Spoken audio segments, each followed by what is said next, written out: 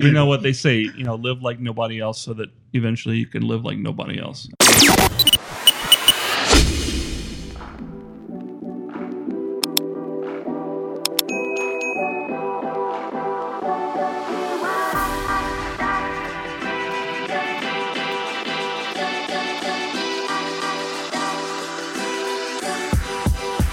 You're listening to the Michigan Real Estate Investor Network podcast, #the network. We're coming to you today from the network studios inside Michigan Investment Title.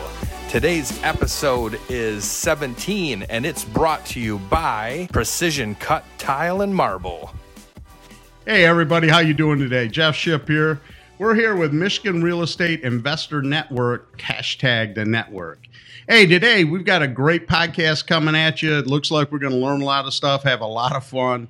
Got 4 guys on here that are going to tell you about some of their mistakes in life, and I'm sure there's a lot of them in this room, but we're going to figure it all out, and we're going to have a great time today, and we're going to try to helpfully help you along the way and get this all going.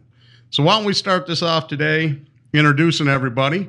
Introduce yourself if you would, please. Paul Jones.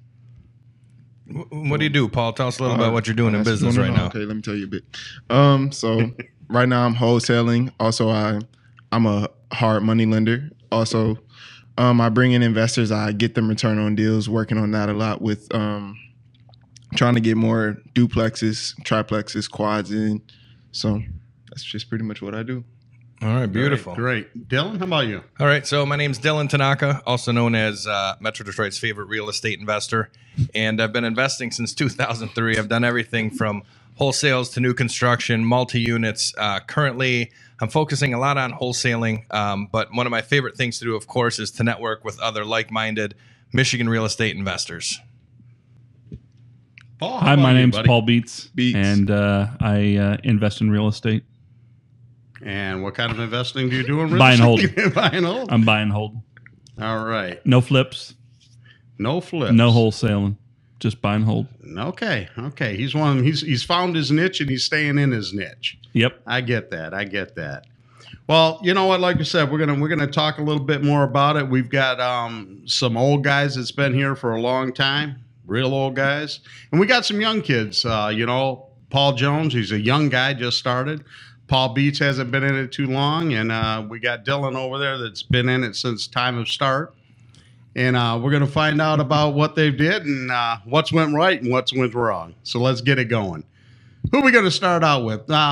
Let's go with Dylan and find out what has went right and wrong. All right, so I thought we're lucky enough to have Paul Jones on here with us. You know, he's a newer real estate investor, just graduated high school, which is super duper impressive that he's already in the business with us. So we thought, what a better subject to have than to talk about some of the problems that we've all had and some of the challenges we've had, because you can learn from other people. I always talk about avoiding landmines. I want to learn from when other people blow their legs off. I don't want to learn from me blowing my legs off. So Paul's going to get some awesome education today, and you guys should have some fun watching this, because this is a roundtable podcast. So we're here to have fun. We're here to be a little bit more entertaining than just all facts, and kind of let our hair down a little bit and tell you a little bit about what's happened in our businesses. So I've really made two major mistakes. I talk about this a lot. So the first one that I made when I first started in real estate investing and was going to a lot of the networking events. I had a couple different partners.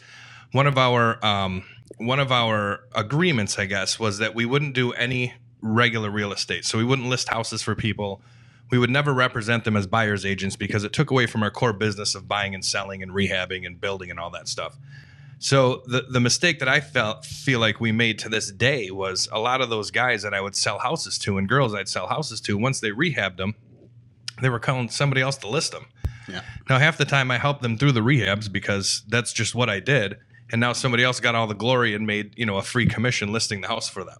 Yeah. And if I go back to way back in like 2006, I could have had a lot of clients built up. And by this point, I wouldn't have been doing a lot of that work, right? I could have had somebody working for me who dealt with these people to list those houses. So I thought that was kind of an unwise decision. But coming out as a new real estate investor, which I'd already been in the business about 5 years, but I was finally getting real traction. But instead of me going around and promising to do all this extra work, I kind of just gave it away. but it's really, really easy to list a fresh rehab, isn't it? Yeah. Yeah. I mean, easy. you know, all of us are in the business, and when you see a beautiful rehabbed house that gets listed for the right price, bam, it's sold right away. Sells immediately. So I could have made free money doing that, and I threw a lot of that away. And then around 2010/11, I went completely solo, and that's one of the things that I always offer my wholesale buyers is if they are going to buy the house from me, fix it and resell it, then I'm happy to list it for them. I give them a hefty discount compared to calling some agent who's going to list it for them. And the reason I do that is now I know when their deals are going to be done and when they want more. Plus, the more success I can help them have, the more houses they're going to buy. It's just a circle, right? Yeah. Because you want them to have success so they can buy more from me. And all of you guys also. And you guys, we all want our buyers or people we do business with to have success because it just success breeds success. Right. So I would say that's the biggest operations mistake that I made for, talking to somebody younger here or newer in the business like you, Paul.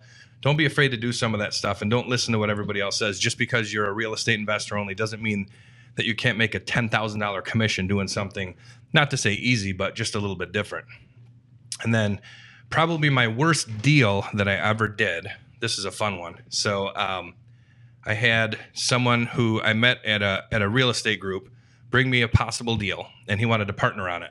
So when he brought it to me, the numbers, we'll just make up numbers. The seller wanted $600,000. This was an 8,000 square foot home in Bloomfield Hills on a golf course, walkout basement, just beautiful. Oh, yeah. The great room itself was like 40 by 40. So this was a top-notch property back in its day, built in the early 80s. So it needed to be brought back to its former glory. So he wanted me to come in and partner with him. And I told him, no, the only way I would do that is if we could get seller financing. And we needed to buy it for cheaper. So he goes back. And we went back and forth for probably 6 months. He kept going back to the seller who he was friends with. And they say that, the harder something is to do, you want to run away from it, right? So finally, we ended up agreeing at $400,000 from $600, $50,000 down on a land contract for like 3, 4, 5 years. That didn't matter. And that was the deal, right?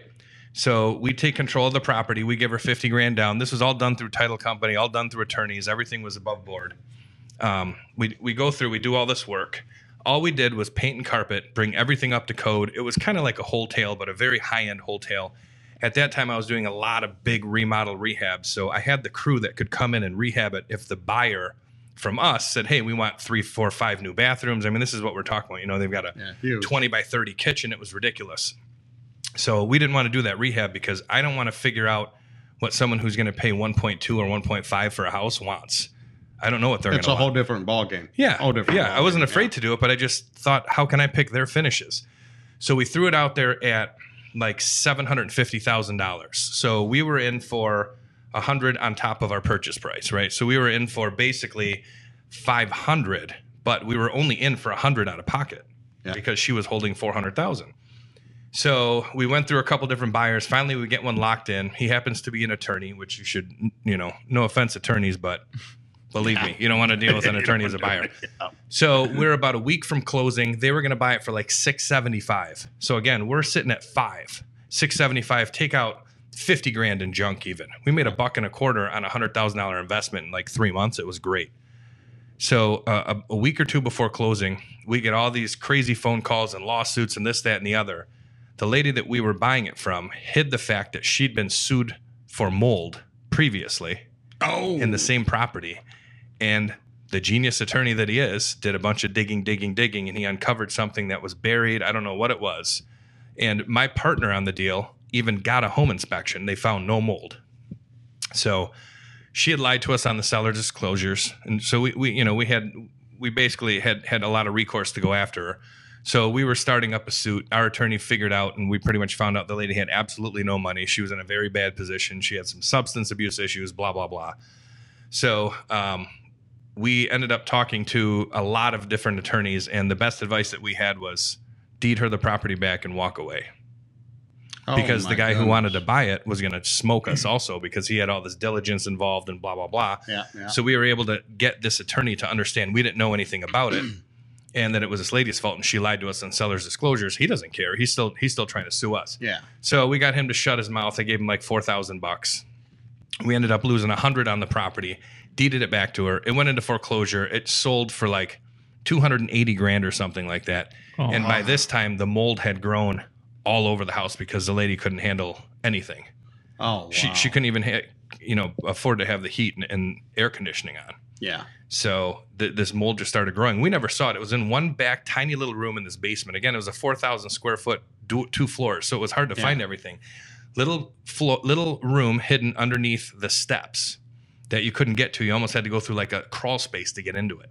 That's where the mold was hidden. Really? And it just spread everywhere. Just spread like wildfire. So that was a $50,000 seminar I went to, which is why when a deal's too hard to do, I walk away. Yeah, that's actually, when you think about it, $50,000 is a lot of money to lose, but you could have lost a heck of a lot more in the process if you would have kept on going. That's definitely a good nugget to listen to, Paul. Right. Paul, listen. That's a good nugget to listen to. Sometimes you got to lose money to make money. Yeah. And that's what that was, because, you could have really been sued.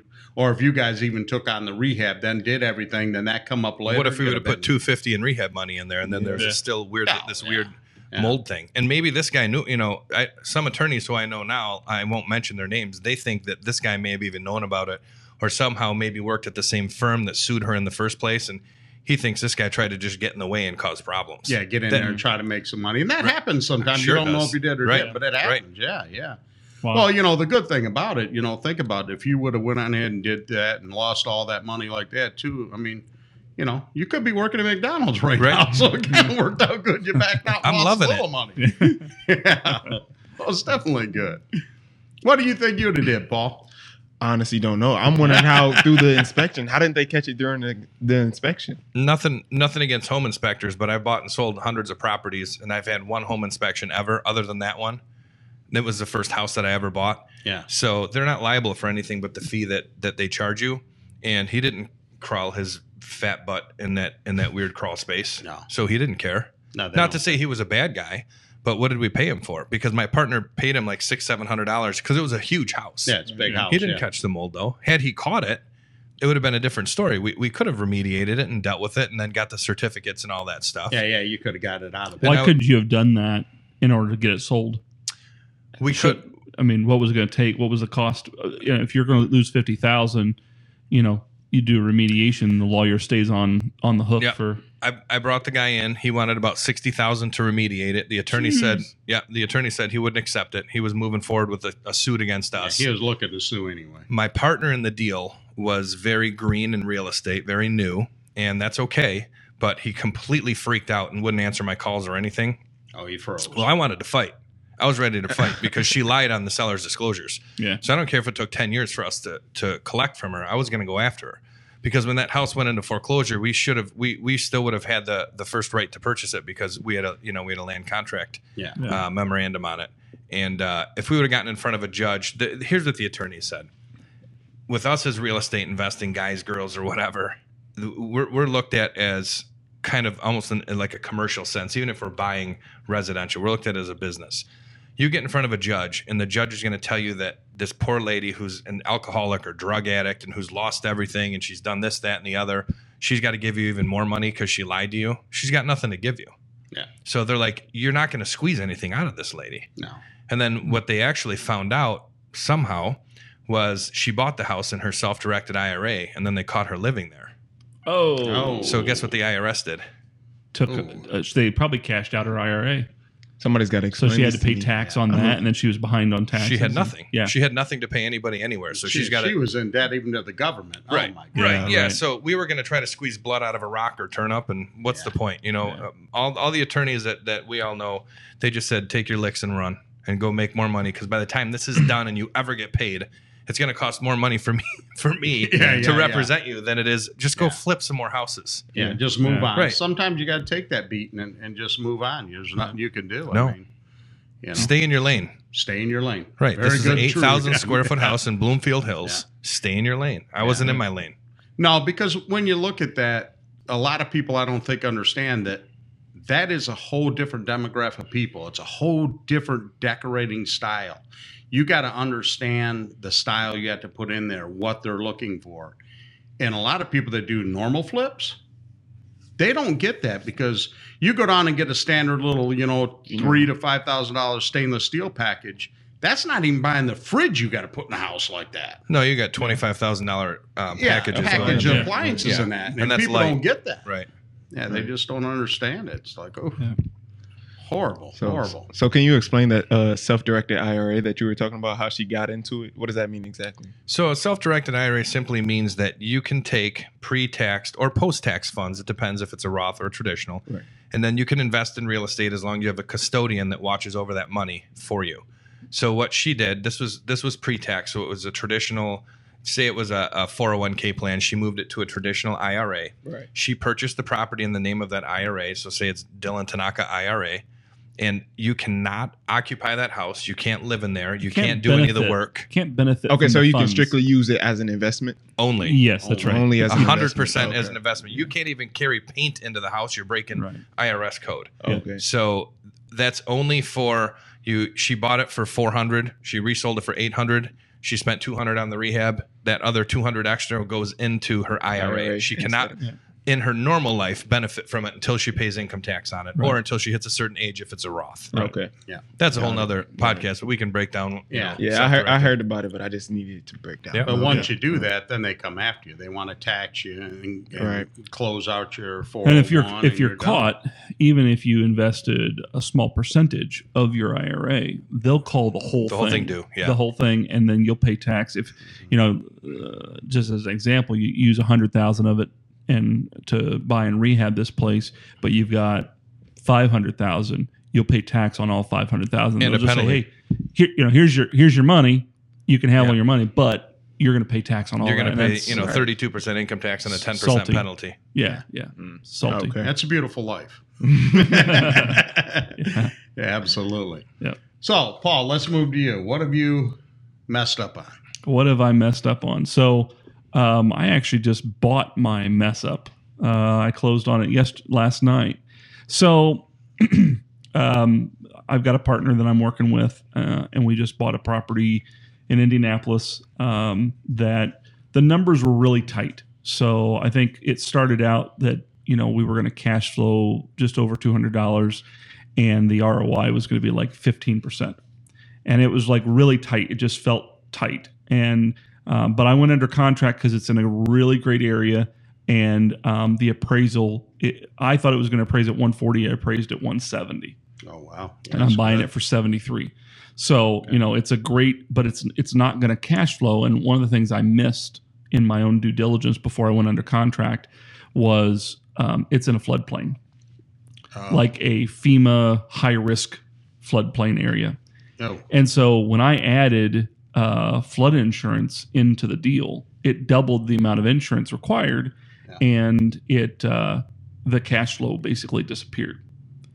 And so even now, with what I think is market rent, when I look at the deal, it's probably going to be like a negative $20 cash flow. So negative $20 over just a simple oversight. Just Yeah, it's something just- you didn't. A lot of people don't think about flood insurance when you think. Yeah, they when don't even you- look at it. Yeah, when you look at a property, that's one of the things on due diligence that you got to do. And it's not, I don't think it's that difficult. You just maybe some experience there that when you look at it on a map, right? How close is it to a river or a body of water? Or this place is actually, it's wedged in between the White River and an old canal in Indianapolis. Oh. So like it's almost, I wouldn't say an island, but it's a strip of land in between these two, moving bodies of water. And so it's in a floodplain. Yeah, So it's a floodplain. Yeah, Yep. yeah. So when you went and bought this, now a lot of people, Paul Beats here, he does a lot of his investing out of state. So his stuff is long distance. He spends a lot of time down there on them and knows the area because he's from there. But he does a lot of long distance. So on something like this, Paul, now you've took a beating on the cash flow aspects. yeah, So what is your game plan, your exit strategy? How are you going to get out of this? What are you doing? Well, my partner and I, before we went under contract, and then I realized it, right? So I was very straight with my partner. I said, look, we've got a non-refundable earnest money down, $2,500. And I said, we could walk away, right? Take the $2,500 hit. It's not Dylan's $50,000, but it's $2,500 hit, and just walk away. Yeah. And my partner's like, well, tell me more about this. So we talked quite a bit about it. When the appraisal came in, and it appraised a lot more than we expected. And so, like I said, we're buying it for 73. It appraised for 170. So we're, the gap there is about 100,000. So if we put 30 or 40 in it, we might be able to flip it for 10 or 15 a piece, right? Okay. And it's in an area where, I think, we could sell it fairly easily. So we're exploring one exit strategy and flipping it. And that's going to affect the rehab, right? We got to make sure that it's going to be a flip rehab rather than a rental rehab. Right. So actually next weekend I'm driving down there, and I've got a real estate agent. We're actually going to go look at some houses that are for sale in that area. And we're going to walk through them and look at what kind of furnishings they have at the price points that they're at. Now, was this a duplex or a single? This is a single. This one's a This is single. single, Okay. yeah. Okay. So, but another thing is I did some research last night, and there's several Airbnbs in that area right there close to campus, Butler University. Okay. And so, we could get $1,500 to $1,700 a month using, Airbnb in it. That's awful good too now. So it'll be an infinite return on investment. And if we can get a higher amount of rent, then we can get the cash flow back up and maybe hold it for an Airbnb. And then I also was researching the possibility, because it's that close to a school campus, that we might be able to rent per room. Yeah, that's a great way to really exploit, I guess you'd say, the where you can get higher rent returns and all that on your money. Yeah. Yeah. So you do $500 a room, $1,500. If I was negative $200 in cash flow, then I'm back up there into my sweet spot where I like to be over $200 cash flow per month. Yeah. And so I'm still infinite return on investment because, we're in it for so much less than what it'll appraise at. And so, a free $100 or $200 of cash flow per month, you can't beat that. So, well, the one good thing that you're saying though is, I don't know, young Paul. We'll call him young Paul. We'll call him young Paul. Young Paul here is some of the things that I caught out of that is, even though it went south, the deal went south, and you looked at it. What did he do? He started going at it and look, okay, how can I turn this around? The object's not to lose money, but you're going to lose money in this business sometime. Let's be realistic. Right. But he's trying to find out, what do I do to not lose money? How can I turn this around? What other exit strategies could I get? So my partner and I, because you got to protect your partner when you bring in a partner like that, you got to protect them at all costs. Even if you got to lose money, you got to protect them because you brought them in. They're looking to me for the expertise. Yes. Right. The reason why, this is the chiropractor that I'm working with. He's looking to me as the expert. Right. Yeah, and so he's expecting me to not miss these kinds of things. But you also have to be straight with him, be upfront with him. So it was a mistake that I missed, but I think we're going to be able to turn it around and possibly now if the appraisal would have come back low. Oh boy. Oh man. Then I would have strongly recommended that we just walk, take the $2,500 hit and walk and move on. Yeah. And sometimes you have to do that. Sometimes you just got to run the other way. It's like, okay, it's not worth the bigger loss down the road. Yeah. It's tough to do. So one thing that I am interested in is that student housing. That's what you would call it. Mm-hmm. Yeah, because honestly, I feel like one thing Michigan isn't really seen as is like it's a lot of colleges around here. Huge. Really. So I'm really looking in Southfield, Royal Oak for those student housing because I've just been hearing, because of course I'm young. I know I have young patrons who are also looking for housing, but they're not looking for the traditional, campus housing where it's 10,000, Right. 10,000 just for the semester, just for the year, Yeah. when they can pay 400 and stay with 3 other guys Exactly. in a Yeah. home. So, Yeah. and I feel like that's one route that I'm actually looking towards. That a bunch of people going in. That's why I'm so interested in duplexes, triplexes, because when there's other people in the situation, it makes it a whole lot easier. Yeah. So that student housing, I really love that idea. Mm-hmm. Well, think about the area around Oakland University. Right. So people who can afford to send their kids to Oakland University might have a little bit of money, right? Yep.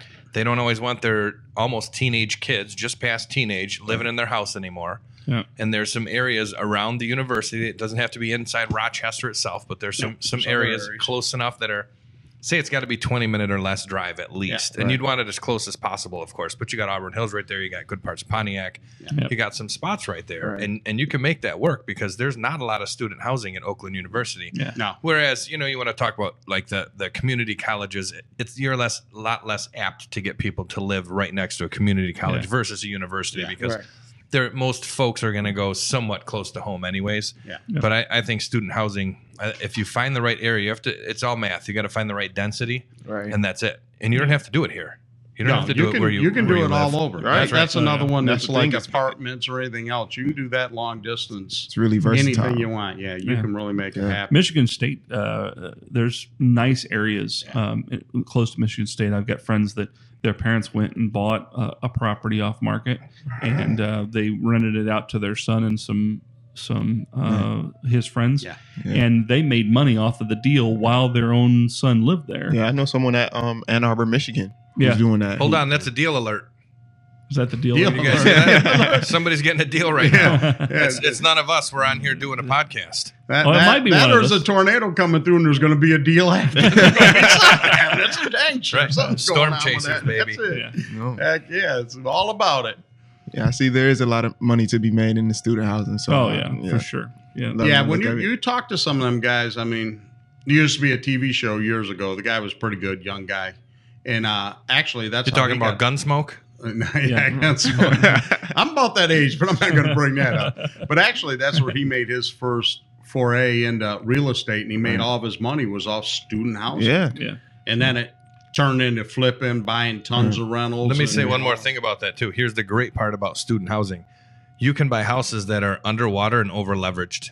Yeah. Because now Yeah. you can, just like Airbnb, now you can rent them out for a lot more. More. Yeah. So you can buy lists of people who have a certain loan to value and debt to income and all other kinds of things. Now it's not a guarantee, but you can buy those marketing lists. Yep. You can go after houses that seem to be underwater but are in the perfect neighborhood or may have accidentally been built with 5 bedrooms. Yeah. Right. There's new construction homes where, like where Paul lives, there's new construction homes in Macomb Township and Shelby that have 5 bedrooms, and it's weird because it's like one too many, Yeah. but they still offer those plans. Yeah. You might find a 5-bedroom house out there that's huge, Mhm. and I'm not talking about putting kids in basements. You have to be really careful when you're going to do student housing. Right. But you can buy something subject to, which is creative financing, and you got to know what you're doing when you're doing it. But there's some ways to pick up student housing out there that other investors Not looking can't at. buy. Yeah, a lot of crazy not looking ways. because A lot it's of crazy camouflaged. Yeah. Yeah. I love student housing. Yeah. They're actually, if you look into it, just to take that to another step, and a lot of guys do this in certain areas. I've even run into houses in Detroit where they're actually renting rooms, Right. Yeah, I have Yeah. too. and you can rent rooms, and they're charging them. Let's say the rent's $700 a month for the whole house, but they're charging these people $300 for a room, and you get 3 to 4 rooms. You end up by making more rent. Yeah, I know. Yeah. And there's a lot of people doing a lot of creative stuff out there, and I think some of it might be trying to get out of situations like Paul was in, trying to figure out a deal that went south, or I'm over leveraged, like Dylan was just saying. Right. You take some of that, then there's sometimes people are just getting greedy, but there's a whole bunch of different stuff out there. You just got to look at it all, you know, and I feel like- once you get at it.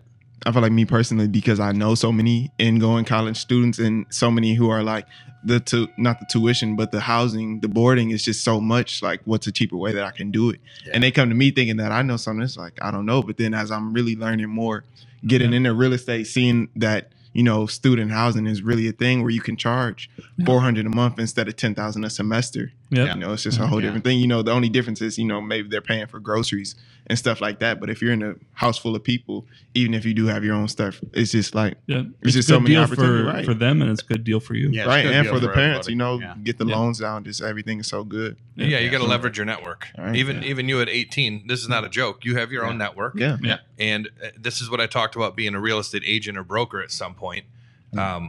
If somebody wants to use you, use your services, don't say no to them. At 18, It's you know money. people who are going to move 3, 4, maybe 5 times in their life. Right. That's 2 transactions every single time. Right. And it doesn't mean that you're got to be the one there sticking a sign in the ground.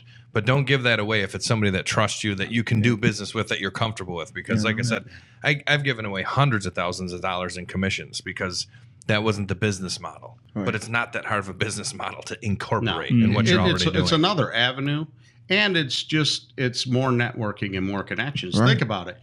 They might, if you do them right and you sell their house or you list their house, you do whatever, they'll refer you their family or Right. their friends. Yeah, that's one And thing. then it's more money coming in. I mean, personally, myself, I don't want to be. I'm a licensed agent, but I don't want to be a real estate agent. Right. But you can do this on the side, like he's saying, because it's not that much work, and you can go on ahead Yeah, and you I can know. take it and you can make some money at it, So and many have a little bit, opportunities. a little bit going, and you can build a rapport with people. Yeah. You can Yeah, and meet listen, people. the 2 dumbest guys at the table are the ones who have their licenses. Yeah. Jeff and I. Yeah. The 2 smartest guys don't. Yeah. So you see how easy it is to be a Yeah. real estate agent? But the bar is low. Well, let's put it to you that way. It's real low. I only had to take the test once. It was super low. You got in there quick. It is easy. But no, I think that everybody should be an agent just to have the access. Right. You know, you and I have talked a lot. Paul and I were texting last night about some Right. stuff. Yeah. You never know, what the heck's going on about that. It's just, it makes sense to have access. Well, and not to be a nerd, but in the state of Michigan, if you're going to do more than 5 transactions, there's always ways around things. But you really need to have a license, and it protects you. I've been licensed since 2009, even though I've been buying since 2003, and I use it as an advantage when I speak with people. I love buying houses from out-of-state sellers. Because the difference between me and some of the other newer people in this business is they're nervous. They don't have some of the experience. They don't have the connections. But when I speak to an out-of-state seller, I tell them, hey, listen, I'm going to buy your house cash. But just so you know, I have my broker's license. You can look me up in the state. I have an office. I try to seem a little bit more professional to them because if they compare me to someone else, which if they're out of state, what do they have to look at? Just what you've told them, what they can kind of Google about you. And then they see that and they're like, okay, so if young Paul is a real estate agent and he does something wrong on a contract, he's held to a higher standard than other people. Right. So you always use that to your advantage. And to have the weapon of the MLS behind you for buying and Huge. selling is absolutely huge. Yeah, it is. It's huge. It'll take you, realistically, it could take you to a next level and you don't even realize it. A lot of people are like, you don't need it. Yeah, you do. Yeah. You So certainly do. I argue with guys out of state, and there's different rules in every state, and I barely know the rules in Michigan. But in Michigan, there's no reason not to have a license. That's the way that I look at it. Yeah. Some other states are a lot more strict on them Sure, and stuff like sure. that. And you hear, and there's actually even states that wholesale is against the law. So you better have your license. So you can do different stuff. Right. Michigan, we can wholesale all you want. I mean, it's totally legal here to sign a contract. Yeah. But there's other states where you literally can't. Luckily here, and when any of you other people listening out of the state, check your local laws and all that, and then you'll find out what you can do or can't do. So honestly, one thing I see wholesaling getting regulated at some point in Michigan. Honestly, Maybe. Define wholesaling. Well, You're talking about contract assignment? Yeah. You're talking about buying and reselling? Yeah. Now, see, I would say it already kinda- is Do, regulated. do you see what, but why can't you, you want to get like advanced, you make an offer on a property, you get it accepted in an LLC that doesn't own any other properties or done any other business. You can sell that LLC. You can sell the membership shares. They can't stop you. So what they're going to try to do is break into 2 or 3 different types of law at the same time, and they're not going to tell you that you can't ever assign a contract because I can get a contract. Paul's with GM. I can get a contract to deliver GM 9 million bolts for a penny a piece.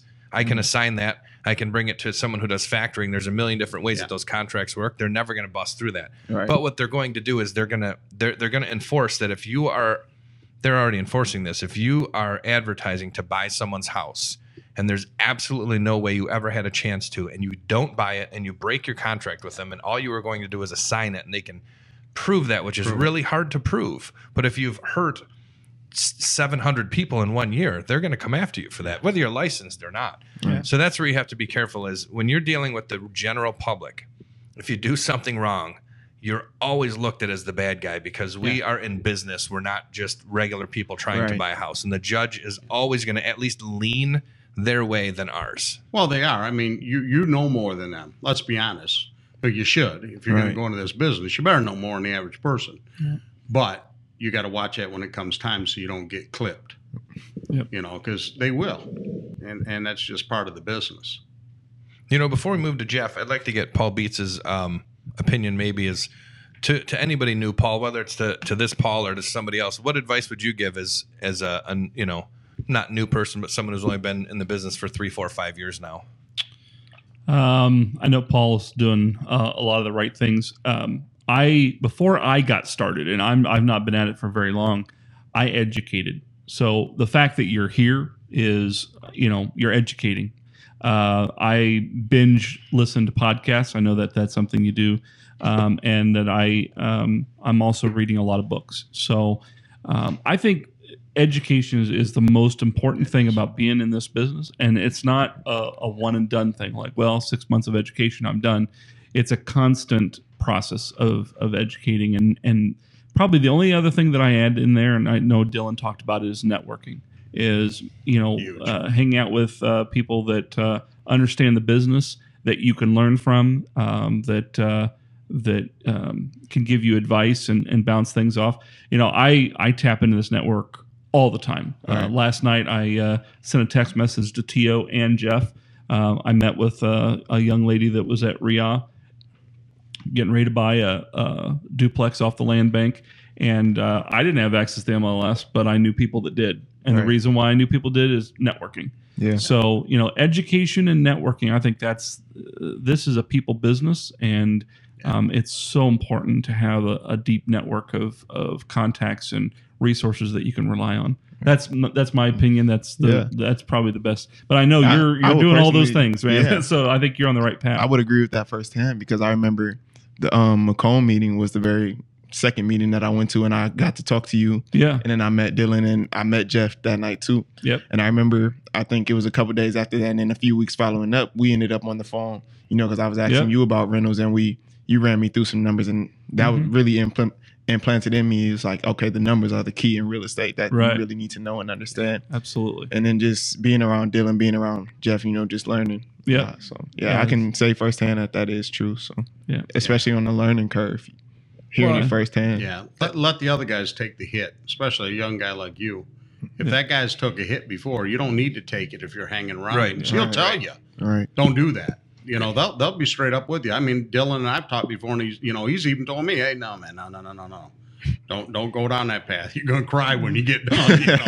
You'll be laying in a fetal position saying mommy and all that kind of stuff. Don't go there. It's like being in a boxing match or MMA match or playing chess. And if you can, you know, Paul comes from a completely different place than I do in this business, but he's got a very educated stance right now, because he's newer, but he spent a lot of time learning what this is all about, because that's the way that his mind works. Mine's a little bit different. Yours is different. So is Jeff's. Yeah. But, you know, going back to networking and the network, the reason that we're here, you know, here at, you know, the network, hashtag like the real network, right? Is you met these guys at a RIA event. You met me at a RIA event. And now, be it 6 months later, whatever, now, you know, you've done some cold calling for me. You've done some stuff with Jeff. Yeah. You've talked with Paul on the phone. Right. And, you know, what's next? And it's because we're all givers and, you know, trying to help everybody. Well, and then that was part of really, you know, like Dylan was saying, that was part of why the network was really evolved and why it came about, is to get a place where people can network, feel comfortable, and just constantly help one another. Because you know what? I don't care how many deals all of us sit here at the table do. we can't do them all. We don't have that much money. Right. Right. You can line everybody up, and nobody's got. We that can't kind afford of to money. buy You one can't. subdivision. The guys at this table with the money in our pockets or bank accounts. Yeah. No. So why not share the lone wolf thing? You can do whatever you want. We're in America and we're all Yeah, lucky. do whatever you want. But guess what? It's a lot harder to run solo than if you run in a pack. And you don't Yes. have to have the pack mentality. But if you have a question, you can call me, and vice versa. Yeah. You know, we've got an open line of communication here between And that's all how. of us. And that's what works with the networking with people Right. is the communication. It's been tremendous and been totally game changer for me. I've learned, the lone wolf standard, like Dylan was talking about. Right. You can do that. I've did it. I prefer to partner up and work with other people. Yeah. I understand my strengths, my weaknesses. Right. Find what yours are. Get that other person that highlights, compliments, and helps. Even if you two think the same, if you understand, okay, that's your role, this is my role, stay in your lane, how we talk, stay in your lane. You do your role, I do my role. You can do business together. Right. And that's all part of the networking. And, and I've met a lot of great people through it. Yeah. It's fun. Yeah, it's fun. I love meeting people. Yeah. I mean, there's no sense being out on a date on Friday night at your age. No, go to a real estate. Hang out with a bunch of real estate Yeah. nerds. Yeah, I hang out with a bunch of real estate guys. people. I could be out hanging out with a bunch of young guys and stuff, and I'm out hanging out with you guys. No, Yeah. You know what they say, live like nobody else so that eventually you can live like nobody else. And I think Absolutely. it's, you mentioned you got rid of all your video game consoles. Man, I wish I would have done that a long time ago because it's I'm nothing against video game consoles, but it's just how you want to spend your time. Do you want Right. to spend your time in education and learning how you can make money and live on passive income, or do you want to play online and waste a lot of time? You doing got it? rid of your video game consoles? Come on. I know. Yeah, 18 years old, man. About a year ago, I got rid of all of them. I So started basically, doubling you up. have no friends no more. They all Yeah, I don't have any abandoned friends. you. Yeah, Your age, they are. abandoned Ever since I you. stopped hopping, ever since I stopped hopping on like the 2K courts and all of that stuff. you're Yeah, done. I don't have You're any done. friends He anymore. sold his Paul who? We don't know no Paul. he sold his video game consoles and he's going to buy a duplex. I with doubled them. There you up go. on books and There you go. There you go. gas for going to real estate meetings. There you go. That's the way to do it right there. Hey, Xbox come in handy for something, by golly. Good Lord. No, that's great though. But no, it's been a good thing for a lot of you guys. Right. And the network has helped a lot of us. It's going to help a lot of us out in the future. Yeah. That's a big thing with us. It'll all work. All right, Jeff. So it's we your get to hear turn, about man. Jeff now. Yeah. Jeff ain't no Mabel. Right. He's Hear about Jeff. All right, listen. Yeah, cut our mics, zoom in on Jeff, and let's see what kind of problems he has. Get lost Aye, in his eyes. Really, you know what? Very few problems. I'll be honest. I've taken a different approach than a lot, but the biggest mistake I've made, and these guys know because some guys were sitting and waiting for me to get done so we could move forward with new projects, was doing the work yourself. If you're going to get in this game, I understand you got to do some of the work. It's so hard to get people out there to do stuff. And I'm talking about rehab work and stuff like that. Do not try to work on your own stuff. Yep. Do not do that. I have probably lost thousands, maybe hundreds of thousands of dollars tied up doing rehabs when I should have been out doing deals. Weren't you just telling me that I could put down vinyl plank click together in a weekend? Yes, you can. Did and I say you can still, You just told me that, didn't you? You can still do some work. There's nothing wrong. I know guys out there still doing some work, but they don't do the bulk of it. I mean, I did. If it was done, except for like the electrical and stuff like that, I don't touch that. But I did everything. Don't do that. It was stupid. I don't know how to say it's stupid. I lost a lot of money doing that. And that's the biggest mistake I've seen.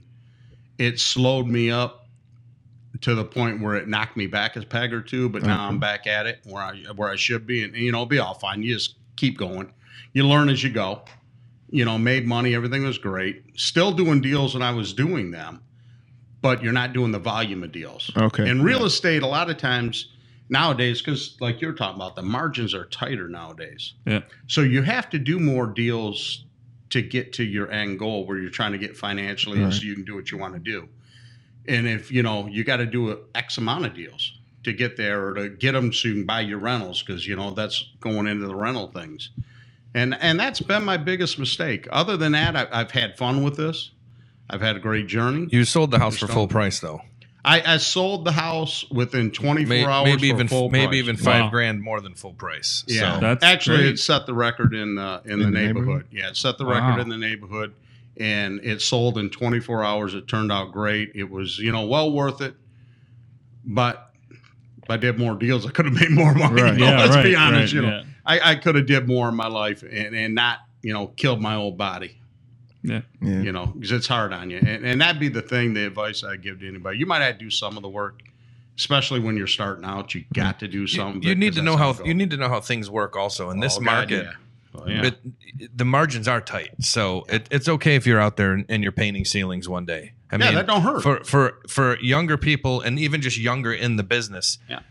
You can't be totally hands off unless you are a very, very good project manager. Paul Beats, good project manager. Yeah. He went to school for that. He's got a master's degree for project management. So to paint a ceiling, he can outsource that, right? Yeah. Yeah. But if you're just getting in and you're getting your hands dirty, and especially, if you're going to be doing business right here in town, you're going to be at those projects all the time. So if a guy tells you that it's $3,000 to paint ceilings and you believe him, it's big trouble. Because they'll take you. Right. They'll Maybe take it's $300. So Yeah. you got to understand that because it will get you further. And, you're going to be doing all kinds of deals throughout in Right. your career. Yeah. So. Yeah, and you'll know. And believe me, like he's saying, if you know what you're doing and that guy tries to sell you a bill of goods, or you go on, because I've hired and fired quite a few of them.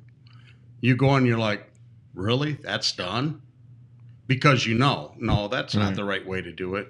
Take a hike. You got to go. All right. And you'll know that. But if you don't know it, okay, I guess that's how it goes. And, you'll learn it all. You'll learn it all. Just, Yep. don't get bogged down. Right. Okay. Don't get bogged down. Nobody. But no, that was about it for me. I mean, that's my biggest. Why don't we go around the Nest table egg. and do golden nuggets then before we finish up? So we'll start with you. The young guy. So So you're giving Golden- advice to all right, everybody golden nuggets. out there in real estate investment land. What's the one thing they should take away from this podcast? Hang out with Dylan Tanaka. no, don't hang out with Dylan. I mean, I've said it before. I always say it. I would just say is doing it. Just really taking the time out of your day, putting deep work, some type of focus into it. I really feel like this is real estate as a whole is a marathon. It's not just a sprint. You don't get to where you want to be really fast. And I've learned that. Well, I kind of went into it with that mindset already, but you really learn it just, consistently calling, consistently doing whatever you're doing, either whether you're online, looking for deals, calling people, going to networking meetings. Either way, that takes time and you got to wait for it. So I would say having that patience, having to go in and really having the mindset of going through hard times and being able to go through that. So that's one thing I would say. Go in with the mindset of being ready to wait. Yeah. Yeah. So, And that's coming from an 18-year-old. That's scary. yeah. Patience. It's like people don't realize that people think that it's like because I'm 18, I'm coming in like really just for the money. It's just like I know I'm waiting, and it's like I've always got the plan in my head, but it's just you gotta wait to put it certain things into motion, I guess. Yeah. You just gotta wait on that. So of course I'm doing what I need to do, taking the mindset, staying consistent just so I know what I'm doing consistently. But Yeah. just waiting to strike with what I'm really intending to do. Yep. So Yeah. Well, that's how you're going to succeed. You got the Yeah. right mindset. I mean, mindset's the big thing, and Yeah. you've got it. So that will get you there. So you can, like Paul was saying, you can live the life later that Right. nobody else is going to. yeah, that's why I hang out with older guys all the time.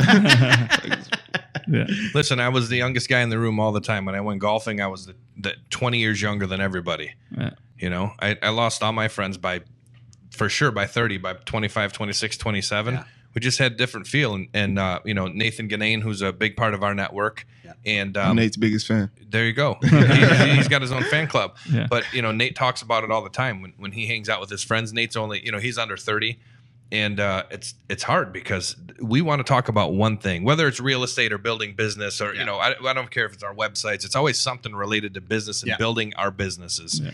And to just talk about how the Lions are doing or the Tigers or whatever it is, it's hard sometimes to drag yourself back, or you go to a family event and it's just like, Yeah. Who does real estate? Right. Who in here thinks like me? Yeah. Oops, Right. nobody. No, literally. Exactly. That's really So- because I hang around it so much now. I really go to, family meetups, go with friends, and it's like, who's ready to talk about real estate? Yeah. Yeah, and sometimes you got to take that hat off and just be stupid, Yeah. and You gotta have fun. You're still Yeah. gonna have fun in Yeah. life. Got to have a balance. But it's Well, hard. that's where you're going to find your private lenders. There you go. There you go. You gotta Hey, talk. spoken from a true professional Right. about that. Yeah. Yep. Lord. All right. No, Move over to me. Move All right, I'm going to to show you guys my promo skills. So this is what I think to take away from this podcast. Golden nugget is getting a deep breath. Always be building your network. Okay. So the reason that we're here today, Michigan Real Estate Investor Network had hashtag the network, right? We're on a podcast, but there's 3 parts to our group, right? There's a Facebook group Yeah. that's private. A lot of people aren't on there yet. By the time you're watching this, you might be on there. There's the podcast. So it's for learning, it's for teaching, it's for growing the network. And then there's also in-person groups and events, Yeah. right? Things that we do. And for me, I think you've got to be a part of all 3. To build your network properly, you're going to meet people online that you aren't going to meet in person, because we might be selling houses to guys in California. We're not going to meet them in person. No. And we found them on let's just use the Facebook group. Then we've got the podcast. Paul Jones showed up at a RIA event 6 months ago. Now he's sitting on a podcast with us. Yep. Yep. So we're getting to know each other better. I know he's looking for duplexes, triplexes, quads. If he can get seller financing, I will wholesale him a house. I guarantee it, because I've wholesaled people houses in our network, and I'm going to do more of that, right? Yeah. And then talking about the in-person meetings, there's a huge difference meeting someone on Facebook and being belly to belly with them, and nose to nose, and yes. talking and meeting each other and learning and getting to know each other. And that's how Paul met all of us. That's how all of us met. None of us met online. Paul Beats is big on Bigger Pockets. I've been on Yeah. there since 07, 08. I'm on there all the time. I never saw him on there. But as soon as he moved back to Michigan and showed up at an event, bam, Yeah. we became friends. Yeah. Same thing with Jeff. Jeff's all over the Facebook groups. We never talked on Facebook groups. He starts showing up to meetings. I thought he was funny. We'd stand next to each pretty other and make jokes. And I'm like, who is this guy? Next thing you know, we're doing business together. Yeah. Yeah. So inside the network itself, that's what this thing exists for. That's what it evolved from, is just being together and doing business. But make sure that you're doing that in all 3 facets of your own business, whether you're on, a big part of this network or just in general. You got to be online. You got to be doing stuff like this, getting uncomfortable, right? Yeah. And you got to be in person, meeting people and shaking hands. You got to. If you want to succeed, nowadays you need to do all of them. yeah. Yep. You need to do all of them, and you need to find a group of like-minded people, a community of like-minded, and that's how you'll succeed. Yeah, shaking hands, really, not to be weird, but the first time I talked to Dylan, it was in the bathroom. Whoa, this thing went sideways quick now. This thing went sideways quick now. It was at the RIA meeting, he was just like, yeah, how you feeling in the meeting? I'm like, yeah, I like it. Nice. Okay. Did we shake hands? I don't know. I don't think so. I hope not. I'm not going there. The other golden nugget to take away is after you use the restroom, Always wash your hands. Yeah, please. Soap and water. Yeah. Yeah, let's use some soap too, lazy people up there. Walk out We with the just turn napkin on the in hot your water. hand. We just turn on the warm water. Get some soap up in there. All right, Mr. Paul, how Beats? about you, buddy? Make sure you check if it needs flood insurance or not. I think that's my golden nugget. Diligence. Diligence. Do your due That diligence. was, I bought five properties in Indianapolis. I'm going to close on 3 here in August. And before this one, I had never checked if it was in a floodplain. I had never even looked at that. So definitely, that's my golden nugget for today. Is when you're looking at deals, it's not that hard to go check to see if it's in a floodplain. No. So go do that because your insurance on the property will double, and if your numbers are tight, your cash flow will disappear. That's a killer. And think about it now. Knowing Paul's a numbers guy. Yeah. Yeah. Okay, so usually when he looks at something, it is down to the penny. And it's not like you can't miss something. Here's a guy that is very diligent. Believe me, I've been to his properties in Indy with him, and I see what he's doing down there. And I'm excited for him, and I've been excited when I'm down there. It's just a great place. And it happens. But now it's a nugget he can pass on. Hopefully, like we're talking about, now you won't lose your left leg. You might lose part of your right, but you might not lose your left because of what he said. Yeah. You never know. It's all about that, just giving people a little bit of help. Yep. And that's it. So now on my turn, the last little nugget. Well, you know what? A lot of nuggets that people have been saying Bring us home. is what it's all really about. It's about the community. It's all about sharing. Don't have that greedy mindset. Have an abundance mindset, a sharing mindset, and you will succeed in this. If you don't, if you want to get greedy, you're going to make money. But you know what? You're not going to have a great life. Have an abundance mindset, have a sharing mindset, have a helper's attitude, have a very, gracious attitude, and be grateful to people and be humble. And you get around people and you're going to learn it. And I think that's what, that's the biggest draw that was for me, about people like I'm sitting with now and about with the network, the group that is formed and the big things coming out of it and what I've been able to do with it and the things coming. It's all because you're helping, you have the right attitude. If you go in with that mindset, you're going to make an impact on other people's lives, which in return will make an impact on your life. Right. And that's my biggest nugget is just go in with the right mindset and be humble and be helpful. What's the mantra of the network? You didn't even let it out. I'm not done yet. And share the love. You've been listening to the Michigan Real Estate Investor Network podcast. Just call it the network. To subscribe to the show, go to www.michiganreinetwork.com, where you can have the show sent right to your inbox. Subscribe on iTunes or your favorite podcast app. If you'd like to be on a future show, there's a link on the site to submit your info. The network is 100% focused on the Michigan real estate investing community. Whether you're brand new or a grizzled vet, we want you to be a part and share the love.